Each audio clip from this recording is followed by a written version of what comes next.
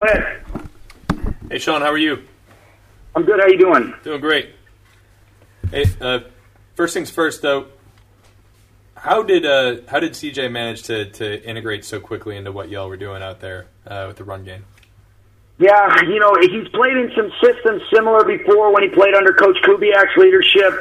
But I think he's just a great football player, extremely smart player, got a great natural feel as a runner, really with a variety of different schemes.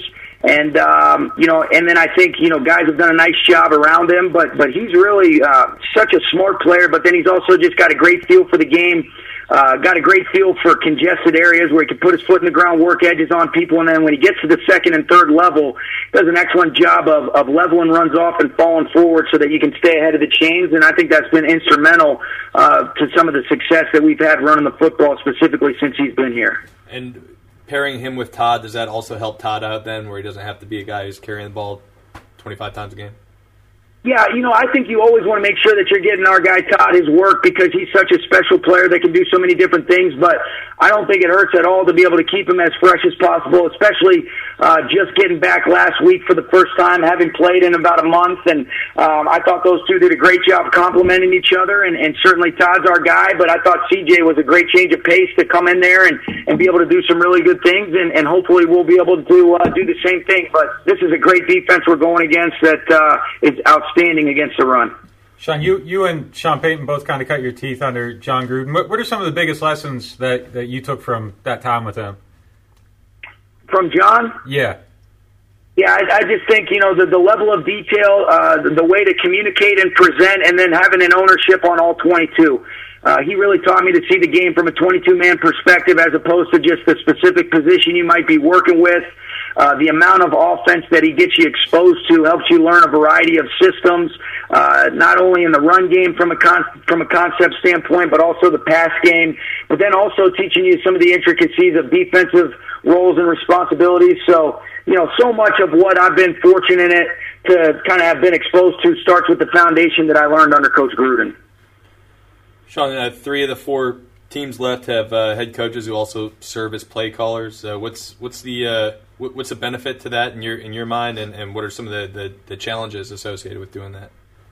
Yeah, I think really for me, I'm still getting used to calling plays. I mean, this is really just my 4th year doing it, so there's certainly I don't think you ever stop learning, but I definitely am learning every time. You get humbled every time you do it as well because so many people are so good in this league, so many good players and good coaches, but it's just something that I've always done, being around the offensive side of the ball, and then when you got an opportunity to call plays, you just absolutely love it. But that's where you lean on the people around you to help you with regards to some of the clock management. I haven't been perfect by any stretch of the imagination, but I try to learn from the mistakes that I've made, and then you've got great people around you like John Fossil, like Wade Phillips and the Joe Barrys. Jed Fish does a great job, to be able to help do some of those things situationally within the framework of a game. So it's a collaborative effort, but calling plays is something that I love, and I really enjoy that element of it. Hey, Coach, Sean Payton said earlier today that he doesn't believe that it's an argument that Aaron Donald is the best defensive player in the league. As a head coach, why is it taking it so long for a defensive player to win the MVP award, in your opinion? I'm not really sure. That's for the voters to decide. I think a lot of it probably is predicated on just based on the nature of some of the statistical things that drive, the excitement with when the ball's in your hands, whether you're quarterback, running back. So I think you naturally get a little bit, a few more opportunities, but you can't say enough good things about Aaron Donald, and I sure am glad he's on our team. He's a great football player, an even better person, and the way that he goes about his business every single day and the way that he operates, you see why this guy's great. Sean, do you remember the Week 4 play you guys ran that scored a 70-yard touchdown with Cooper Kupp? Yep.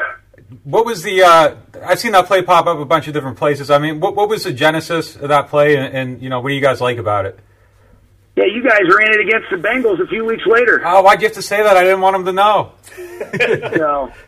But, you guys, you know what? I think it was more of a collaboration of our coaching staff and our players talking through some things. That was a Thursday night game for us, and We got a look where, we felt like we were going to be able to get Cup out the back door matched up on a backer. But, Anthony Barr's a great player, but it was a great throw, great protection, and a great job by him finishing. So, like anything else, all of our stuff is a collaboration of the coaches and the players, and then ultimately the players making it come to life with great execution. Have you guys ever taken a play from the Saints?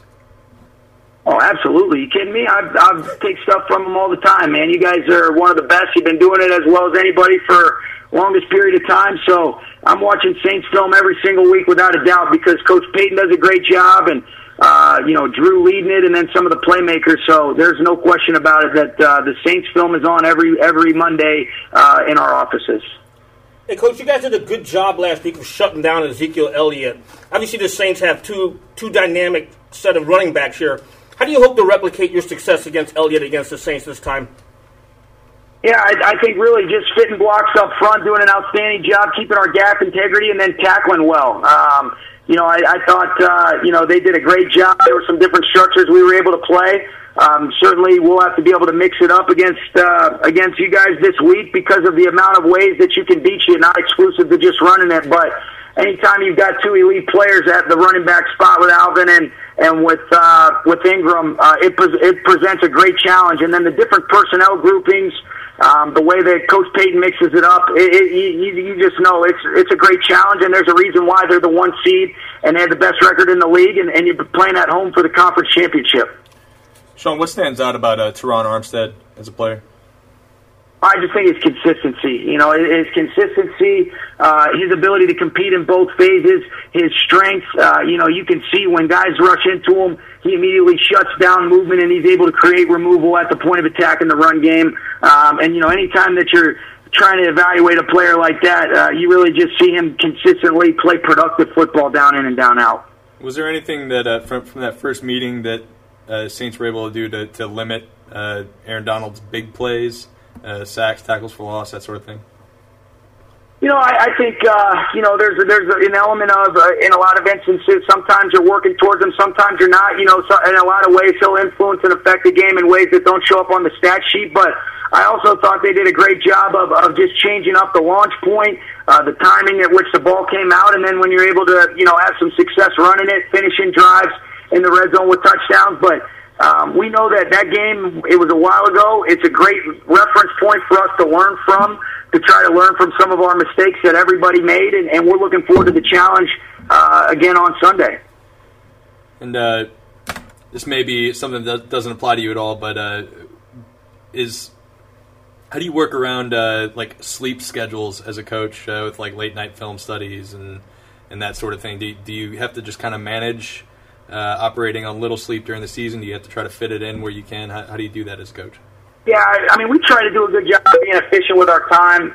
It's not necessarily about the amount of hours, but the efficiency at which you operate. So, I try to be mindful of a few days out, especially before the game, trying to get 8 hours of sleep, maybe a little bit earlier in the week. I'll get a little bit less, but I'm naturally a pretty wired guy anyways, so I'm waking up sweating or tossing and turning anyways, but I try to get that sleep when I can. All right. I think that is a good place to end it. Thanks, Sean. Thank you, Coach. All right, thanks, guys. What's up, artist? All right. Sam, you can leave out the line about them taking